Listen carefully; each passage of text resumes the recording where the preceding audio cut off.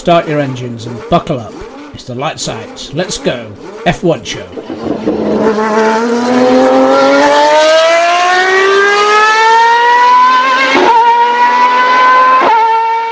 Good evening. It's the Lights Out, Let's Go F1 show on Jack's Radio, which clearly means it's Wednesday and it's 7 o'clock.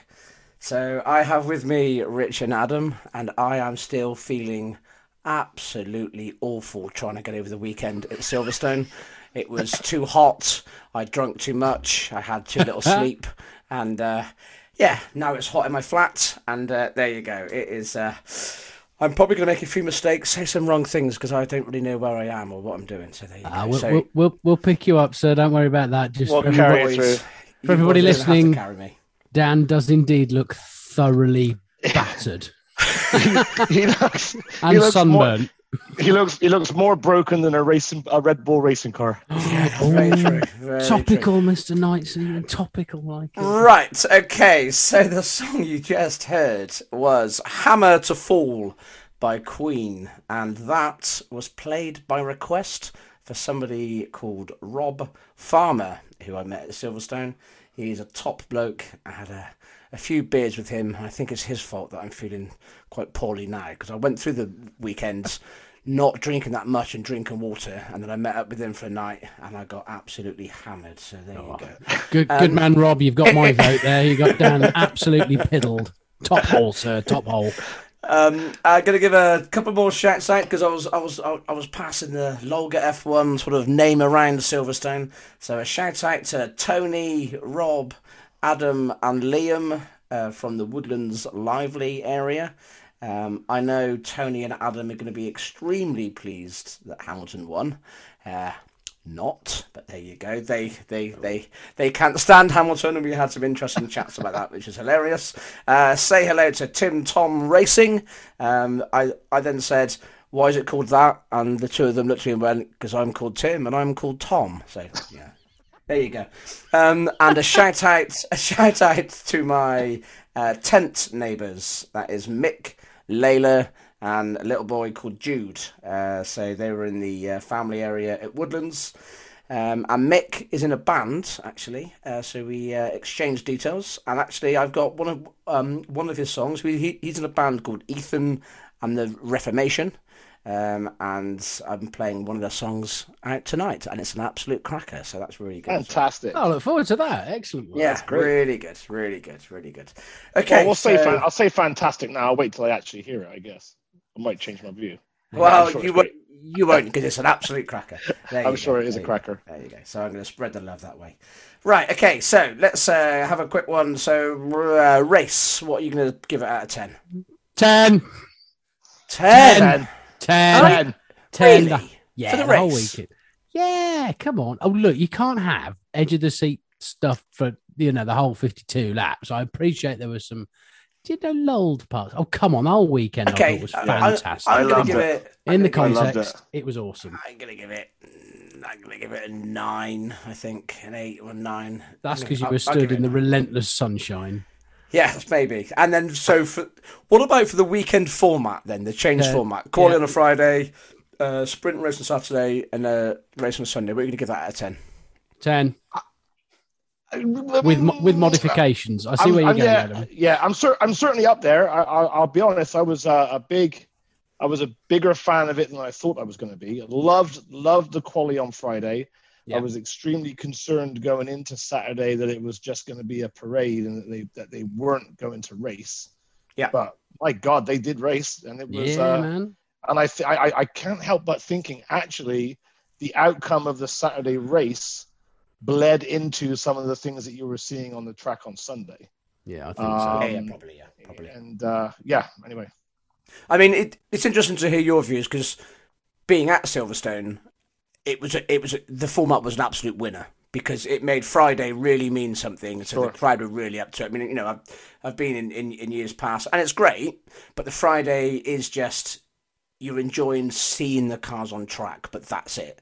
But actually, you had something tangible and something meaningful on the Friday, which helped the crowds, and the crowd was well up for it, and it helped the weekend start off on a really good footing.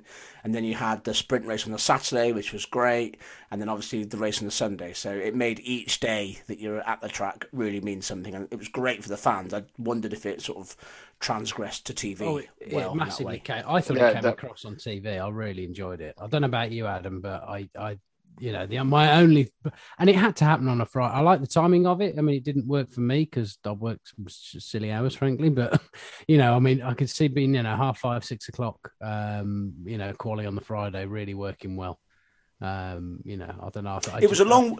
While you were at the track, I must say the quali on the Saturday, it was a long wait for it. It was quite a long wait. 5:30 seemed a long time because it was hot as well, but. Sure. I think everyone sort of mentioned, okay, we understand why it's on that time, or sorry, on the Friday for the qualifier, was it 5:30?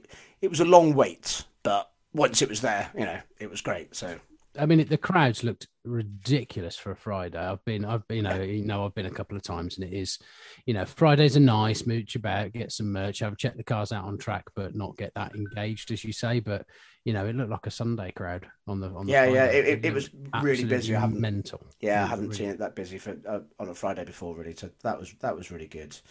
It also made practice one really exciting because it was really frantic because they had an hour to get everything sorted. That was really good, and that practice session was really exciting, and action on the track the whole time, and everyone was out always, and I thought that worked really well, to be honest.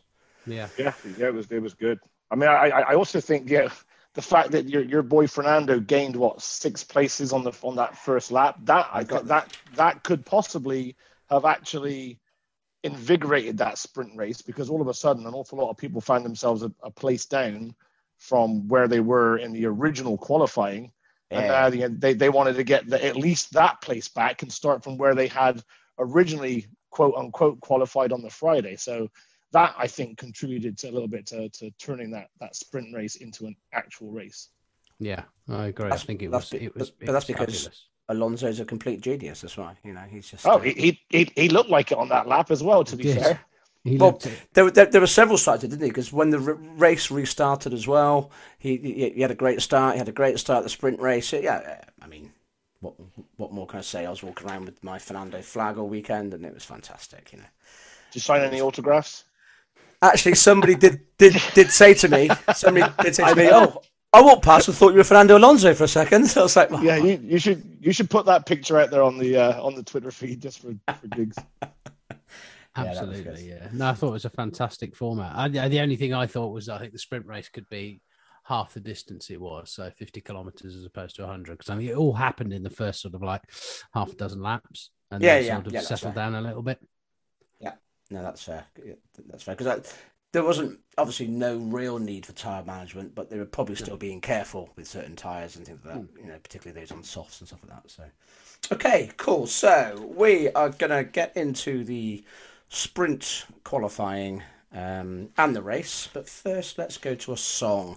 And Rich, I remember from last week, this was your particularly funny or good link. Well, you've set it up now. It's tenuous. We want to get back on message. Because they've been a bit sort of like obvious of late. So the last tune I had was Jamiroquai's Deeper Underground. Now, obviously, if you go underground in this country, you're generally going on the underground or the tube. And if you go on the tube, you can arrive at a plethora of stations, but a good earthy station to arrive at is Brixton in the East End of London. So you've got if you emerge at Brixton Station. And actually, if you go from the booking hall at Brixton Station, and if you walk at precisely 2.5 miles per hour, in 24 minutes, you'll arrive at Tulse Hill. And that is my link to 24 Minutes to Tulse Hill by Carter, the Unstoppable Sex Machine. I mean, I'm so battered from the weekend, I don't think I even followed that, but let's play it. It's a fantastic link. It's genius. You're listening to The Light Side Let's Go F1 show on Jacked Radio. Welcome back to the Lights Out, Let's Show, Lights Out, Let's Go F1 show. I told you I'll make a mistake tonight. I mean, welcome back to the Lights Out, Let's Go F1 show on Jack's Radio, and that was 24 minutes of Tulse Hill by Carter USM. There you go. That is seamless and back to my early indie days. There, are you actually broadcasting this? Are you doing this from a sauna, Dan? Because you look quite toasty there. Yeah, well. Yeah. Basically, I think I'm sweating up. I'm sweating like pure Skull, I think, or whatever it was I was drinking, Heineken, or whatever it was. Anyway. So let's crack into the sprint qualifying parts then. So the top 10 ended up. How did we end up? We ended up with Max having pole position. So he obviously started qualifying on the Friday seconds. And he moved up to first in the sprint qualifying. You had Lewis in second after his fantastic lap on Friday, which the crowd went wild for, to get him in sort of pole position. Oh, okay. Sorry, I just turned the fan off as well because my brother just held a piece of paper up with pen saying, "I can hear your fan." So yeah, I forgot to turn it off. Yeah, you've only got the one fan then. Yeah, the one fan, yeah. That's Mark Wilkins. Okay, yes, so Lewis had a fantastic lap on the Friday, but he ended up the sprint qualifying in second. But that was, still a fantastic place for him. Bottas ended up third, Leclerc fourth, Norris in fifth, Ricciardo sixth. So it's actually a good weekend for Ricciardo this weekend. Alonso in seventh, having a great start. Vettel also moved up a couple of paces in eighth.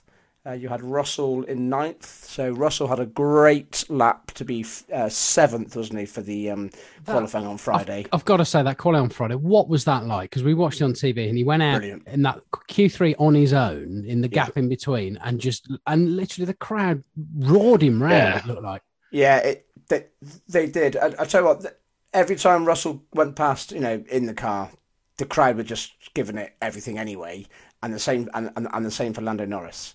I mean, Lewis has loved that track anyway, but particularly, Norris and Russell, they've got a huge following, and when Lewis parts ways with the sport, I think British Motorsport is in good hands. Because those two are really well followed, particularly Lando. Like everywhere you walked in Silverstone, everyone had a Lando Norris hat all on top on. It was quite interesting to see. Very good. Yeah. So, but yeah, Russell, great performance again. Mr. Saturday, or whatever you want to say for this format. But yeah, that was great. And then you had Ocon in 10th. So my question is, the top four at the end of sprint qualifying was pretty much the same as what happened for the qualifying on the Friday, apart from Max and Lewis sort of swapping places. But that was just off the start. So I thought it was a great format, the sprint qualifying, but I think it's more for the midfield teams. Do you think the people at the front kind of think they've got too much to risk? Well, that was what Martin Brundle brought that topic up during the coverage, and he said that there was a lot of commentary before the Saturday saying it was just going to be a train, it was going to be a procession, blah blah blah. Nobody was going to want to risk anything. They were just going to take it as it is. They were going to carry their Friday qualifying all the way through to Saturday, and nothing was going to change to Sunday, and nothing was going to really change on the Saturday. He said, what you're forgetting is these guys are racing drivers. They don't do processions. If they're going to get a chance to actually race, they're going to race. And so they did. I mean, I kind of feel that, they're going to race. Is anything really going to change that much? No, probably not, even in the midfield stuff. Because at the end of the day, maybe not with this guise of car, but maybe next year, if it promotes closer racing, then you probably will get quite a... Yeah, sure. Because I think what they were saying, the point is that the big the big area of kind of strategy and opportunity for changing positions comes at that first pit stop. Of course, you're never getting that first pit stop, so you're having to race it a little bit differently. Although I think it was also interesting. I mean, of course, it would be obvious, but somewhat interesting to force everybody onto the soft tire. So you're taking at that leveler a little bit too.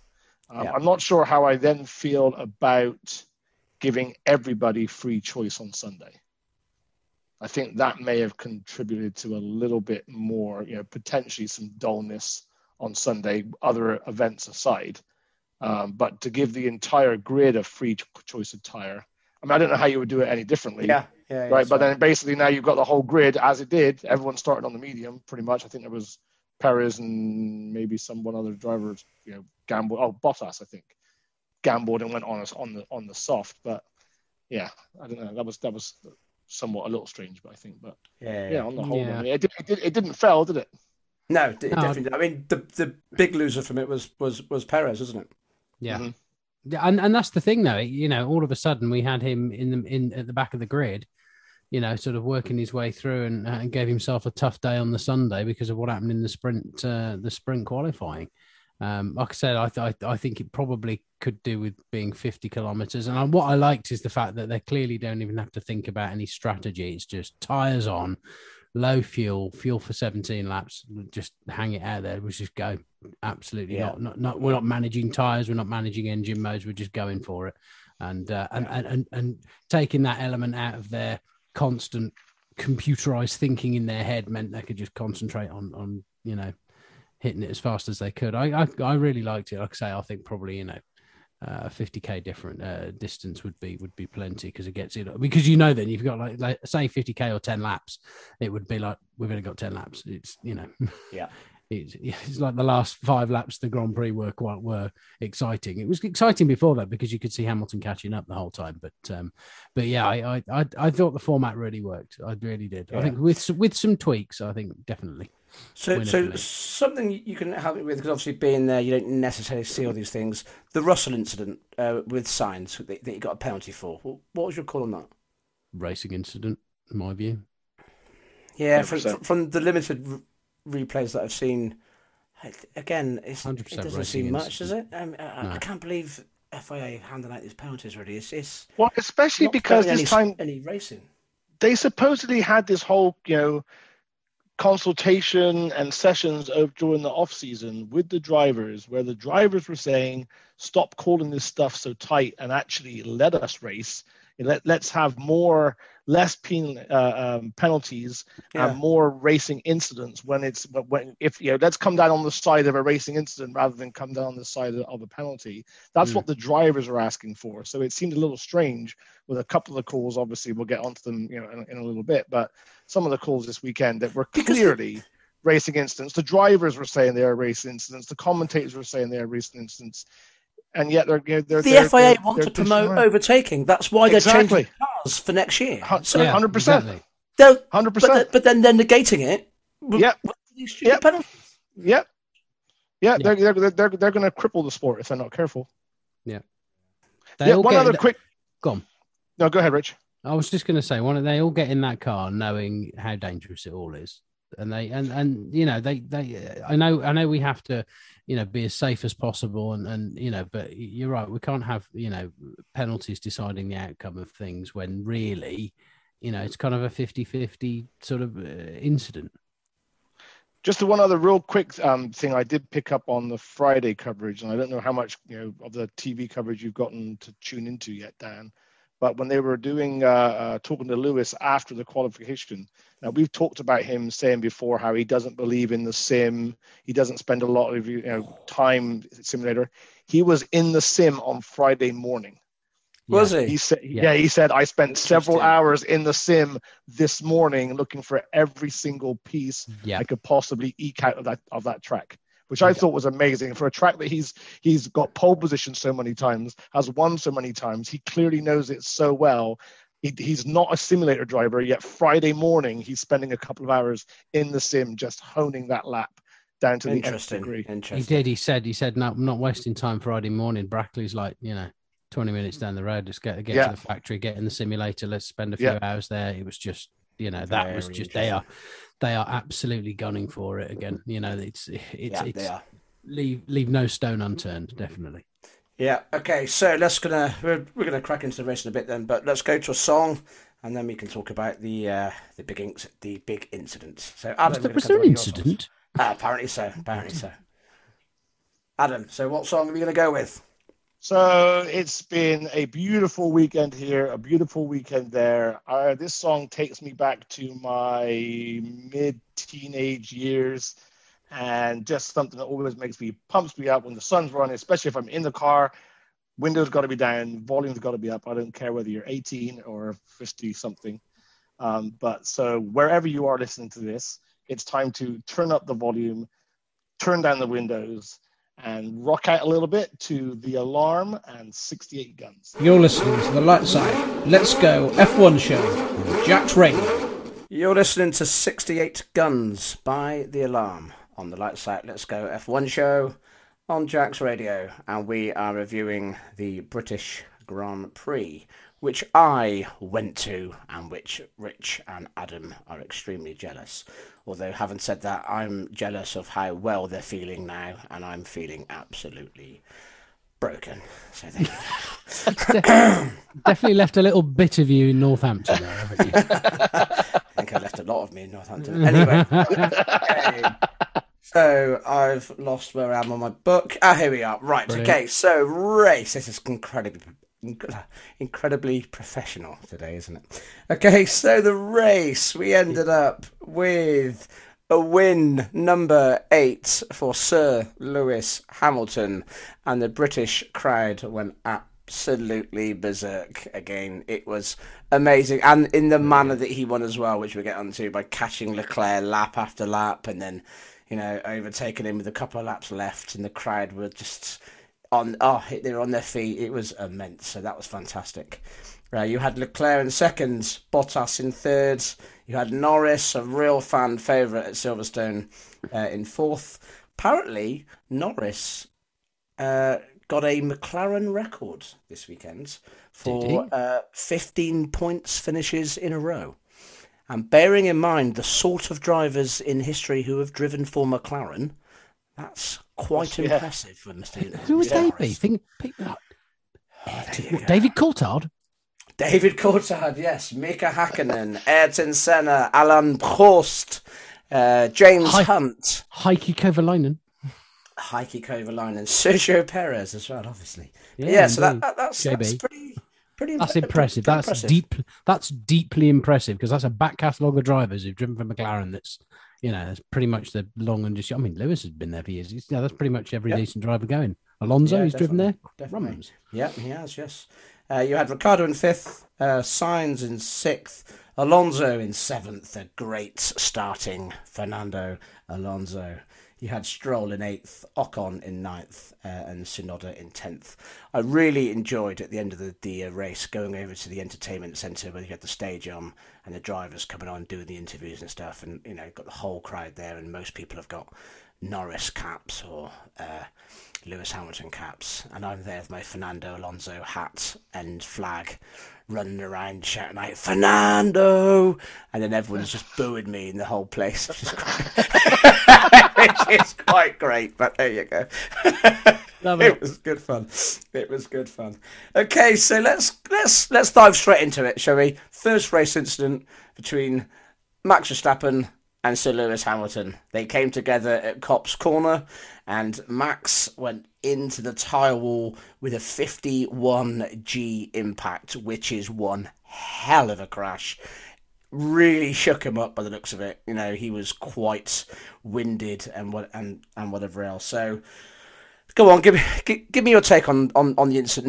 Not the decision to penalise Lewis or something. What's your call on the incident? It's been a long time coming. I think it's been brewing. It's been brewing since pretty much race 1. And I think the way I saw it was, we said about the earlier incident. I think this is similar. I think it's 50-50. I think, earlier this season, I think Lewis has been perhaps backing out, and Max has been able to get his elbows out. And the reason that Lewis has backed out, certainly the first 3 races, is that he does feel that he had the machinery to get him back on strategy in the race, and certainly did do. I think certainly the 2 Austrian races and before that, he's felt that, the Red Bull is the quicker car now. And I think he decided that the British Grand Prix was, okay, that's it. This now stops. And I'm now not going to be yielding.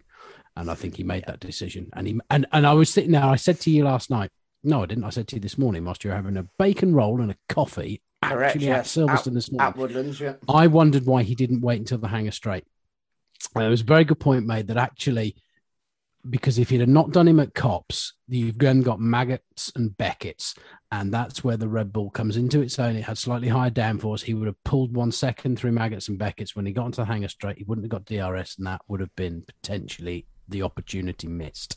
So I think it was Copse, something or bust, and he was reasonably. I wouldn't say he's 100% alongside him. He was most of the way alongside him, and Max knew he was going to be there. And there was enough room. There was enough room on both sides. I agree. I couldn't agree more with what you just said there, Rich. Like everything about it. So I think it's to summarize. I think it's been coming for a while. I think either one of those drivers could have backed out and probably had the duty to back out, but not to back out. And neither of them did. That's why it's 50-50. That's why it's absolutely 100% a racing incident. The next thing is there was I don't know if you heard it down or not. Toto Wolff, when in their conversations with Michael Massey and preparing for the run to the stewards after the red flag, they were talking about have you seen the email I just sent you with the diagram? BBC Sport actually were able to get hold of that information and that particular rule. And what everybody keeps talking about on the commentators on the TV is that you have to be ahead or wholly alongside, and you don't. The rule actually states you have to have a significant overlap. Yes. You don't need to be 100% alongside. You need to have an overlap. If you go back and look at that, he absolutely had a significant overlap. Yeah. And then thirdly, he sold Verstappen the dummy. Verstappen took the bait. He thought he covered Lewis off on the inside. Yeah. Lewis gave him the old switcheroo and then came back up the inside. Verstappen realized too late what he was doing and 100% turned into him.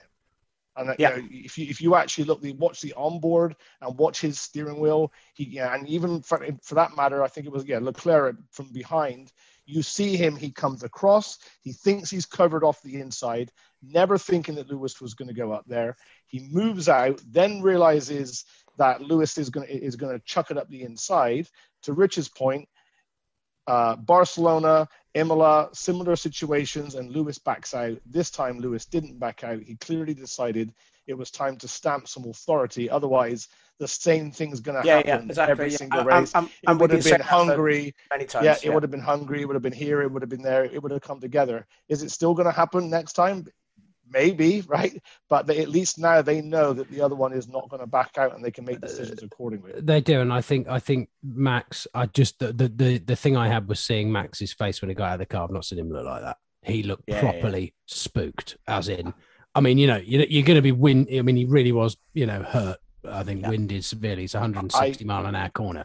So 51G accident, but when they showed a shot of him climbing in the back of the ambulance, and it was like he had a face that just said, "What just happened?" And it's like, somebody's playing you at your own game here, son. I mean, my take on it, pretty much the same as you guys, really. It's 50-50.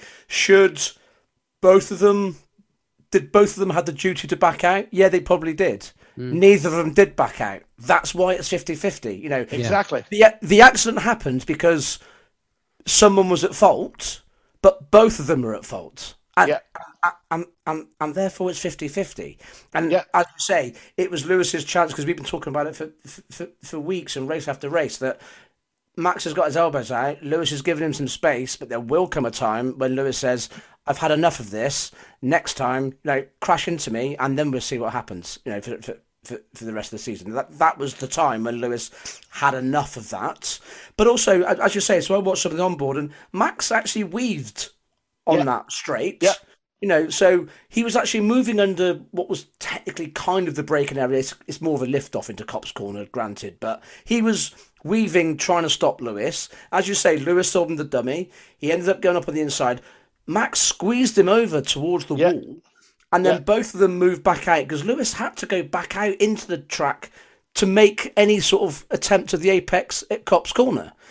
And Max turned in on him. Max did turn on him. And it was almost the same as Austria a couple of weeks ago, yet Max was on the inside and Lewis on the outside, and Lewis backed out of it. Yeah. So the reason why they didn't come together then is because Lewis did the right thing. So that therefore it's probably what Max should have done, which is why I think it's so rich of Red Bull sort of Helmut Marko saying Lewis should have a race ban, Horner saying it's a hollow victory. Horner Max has done this. Max has done this to Lewis, but Lewis has backed out. Yeah, exactly Horner wanted him black flagged. Absolutely ridiculous. It's just I don't understand it. Right. I just find we were talking about the FIA and some of their rulings kind of handcuffing the sport. Some of the things that Horner and Helmut Marko came out and said are going to do the same things. And also the fact that right after it happened, Horner is on the radio to Michael Massey. It had already gone for a steward's decision. Michael Massey has zero input and zero influence over any decision that the stewards come to. So I don't know why Horner felt that he needed to be on the radio practically badgering Michael Massey saying, this is clear, this needs to be this needs to be that, it's disgusting, da, da, da, da, da, da, da, da. And he just, Michael Massey, to his credit, said, yep, I get it. I understand what I hear you, Christian. That's why it's gone to the stewards. That's why it's gone to the stewards. They kept on and on. It just seemed a real overreaction. I know emotions running high, and it's a hell of an accident. It's a 186 mile per hour corner. All of that, but Red Bull's reaction to it was completely over the top. You know what? They try to influence. They try to influence by just coming on the radio and saying these things to the right people. Come on, this is terrible. This is terrible. This is terrible. And it's. People have said, would it be the same way around if it had been the other way around and the Mercedes guys would have been on the radio doing the same thing? And I tend to get the impression Toto would not have that similar reaction. I would tend to agree. And I also feel like if you go back and again, it's easy to be, kind of gracious when you're on the good, the good side of an event like that. But, Toto was completely different in his approach. He wasn't, throwing slings and arrows and kind of rubbishing Red Bull. He was saying we respect them and this and that, but this is what this is, and this is a racing incident. And every time I start to kind of buy into Max and Horner and that whole Red Bull outfit, which I've been doing so this year, but it's because they've been winning, right? They've been all happy, clappy, and friendly, and then the minute that something doesn't go their way, they turn into that sulky teenager. They start throwing their rattles out of their prams and just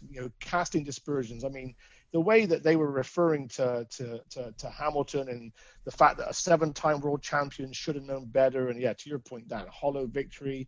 Like, come on.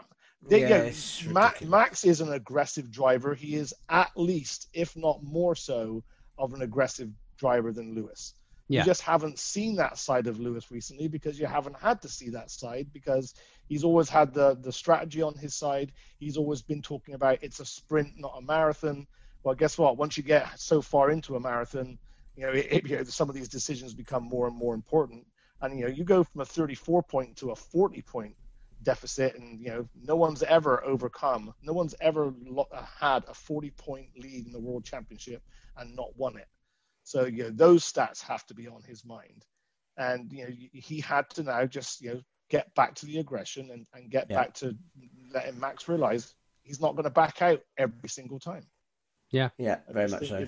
It was so clear cut. So. And I have to say, I think, the thing that did slightly wind me up about the Channel 4 coverage, which was live, which was great. That was fantastic. They immediately bagged on Lewis. And it's funny that the two people doing the Channel 4 documentary, DC and Webber, who are former Red Bull drivers, I think still paid to do some stuff for Red Bull. Yeah, so exactly. It's kind of like, Lewis. And this isn't, I know we're sort of big fans of Lewis, but I kind of in recent years have liked the way he goes about racing. And I just, to my mind, it was 50-50. That was it. It was, the fact that he got a 10-second penalty shows that, well, all right, they handed a penalty out and it still didn't matter. Yeah. No, I mean, I think we're all in agreement on that, and yeah, it is the way it is. But whingy, but anyway, whingy Spice. That's what I'm calling. Yes, but whingy anyway, Spice. Lewis ended up with a 10-second penalty, which put him out behind Bottas in the race to start with. And there were team orders there, which was interesting. Bottas looks to be a defeated man right now, and there doesn't seem to be much fighting him anymore at Mercedes. And I think that's probably indicative of the way the contract negotiations are going to go, etc. When you've got Mr. Russell waiting in the wings. Yeah. But then Lewis had that relentless sort of charge back to catch Leclerc. He was catching him by like a second a lap, wasn't he? Which was quite. It was another great drive by Lewis. It was another champion's drive. That was relentless. It really was. And talking of champions, you had Sebastian Vettel spinning under pressure from Alonso. Again, it's that Sebastian Vettel and pressure conversation that always happens, and he ends up making a mistake. I mean, it does come up time and time again. However, the reason why I brought that up was actually I don't want to knock him too much, because I don't know if you've seen on social media and stuff. So Sebastian Vettel stayed at the track until late, helping the stewards clear up rubbish from the stands. Yeah, so he was actually just going around with black bags, clearing up all the rubbish from the stands and helping out all the stewards. He's been doing a big thing on eco stuff. Either that, or Lawrence has given him penance for spinning the car. Yeah, maybe. Yeah, he was trying to keep out his way, perhaps. Perhaps it was just like, no, you spun the car. That's it. You're now cleaning up the rubbish. That's it. That's what they did. Yeah. No, I did see that. I thought it was fantastic. Yeah, fantastic. And you had Perez in the race, made really hard work of coming through the field in what was supposedly now that Max is out the race, the fastest car on the grid. Yeah, and he made really hard work of it.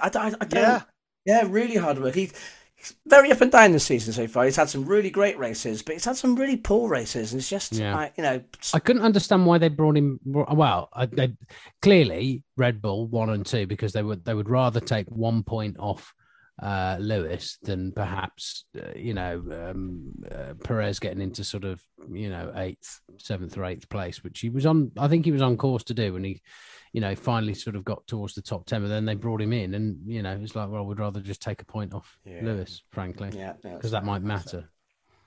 But all in all, yes, it was a pretty exciting, pretty good race. Leclerc. Surprised everybody, didn't he? The Ferraris looked fast, How did he keep that Ferrari? That was surprising. So yeah, that was great. So really good, really good. Okay, so that's taken up a lot of the show, which is fantastic, because it's really our main talking point really, and that's really swung the season around again now and made things change and made it very spicy. Continuing on. So let's go to a song then, and then we can close out the show. And Rich, this is another one of your links. So this is another link. So Carter USM, two guys, Jim Bob and Fruit Bat. So Jim Bob is a guy called James Morrison. Jim Bob is the lead singer. And well, if we take Jim Bob, there is another famous duo called Vic and Bob. And the Jim bit works there because actually Vic Reeves' real name is James, and he called himself Reeves because he likes Jim Reeves. So there's a double whammy of Jims there. And Vic Reeves is one of the few comedians to actually have a #1 hit single with The Wonder Stuff.